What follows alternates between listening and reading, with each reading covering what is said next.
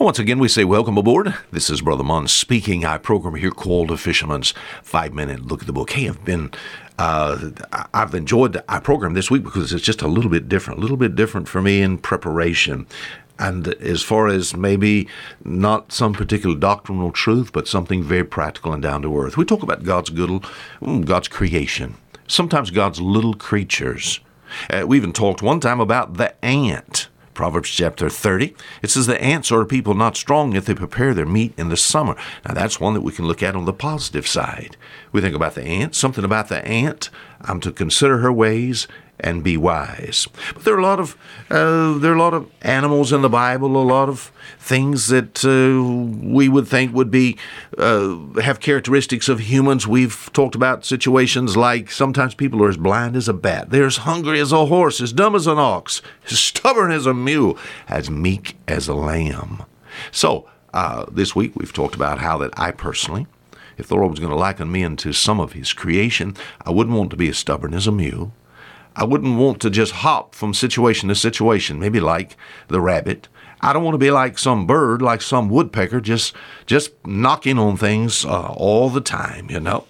I wouldn't want to be likened unto a skunk, just was a little stinker, you know. A lot of people remind me of the skunk in the situation of just, they're nice and pretty on the outside. In fact, I had one for a pet one time. He had his stinker removed, but pretty on the outside, but they just like to stir up a stink, you know.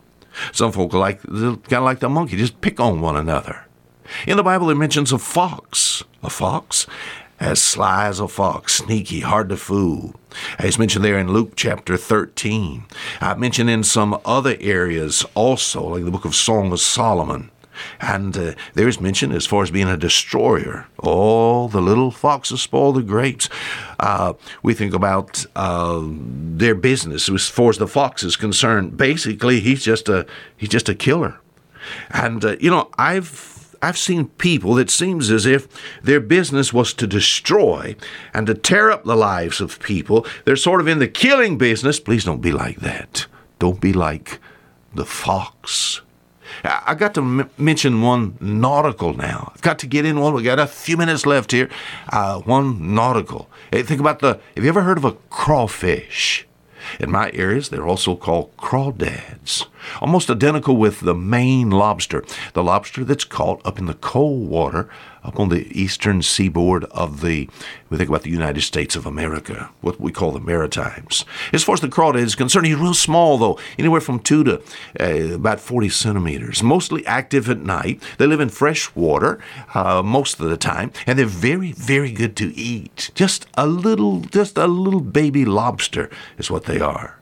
As far as the crawfish is concerned, he's made in an unusual way. If you look at him, the way he propels himself through the water is backwards. He's made, think about his stern, his backside, you know. If you look at him, as far as a lobster is concerned, kind of like a shrimp, he curls under and he flips the little stern end, he flips it back and forth and propels himself backwards. Hence, we call situations where people has gone backwards, we say that they have crawfished. In other words, they backed out of a situation. You know, I wouldn't want to be that way. I wouldn't want to make a commitment to God and then back out. I wouldn't want to vow something to the Lord and then back out of it. A crawfish? Have you crawfished on the Lord? Brother Munn, what are you saying? You know, as far as God is concerned, things that you perhaps should do, you're not doing that. I've seen situations as far as a local church is concerned. Some people have promised to do some things.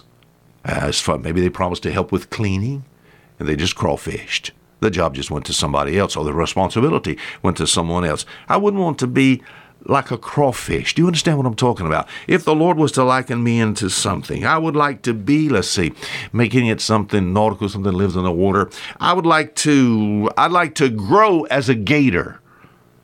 About an alligator, something about an alligator that's unusual. He never ceases to grow.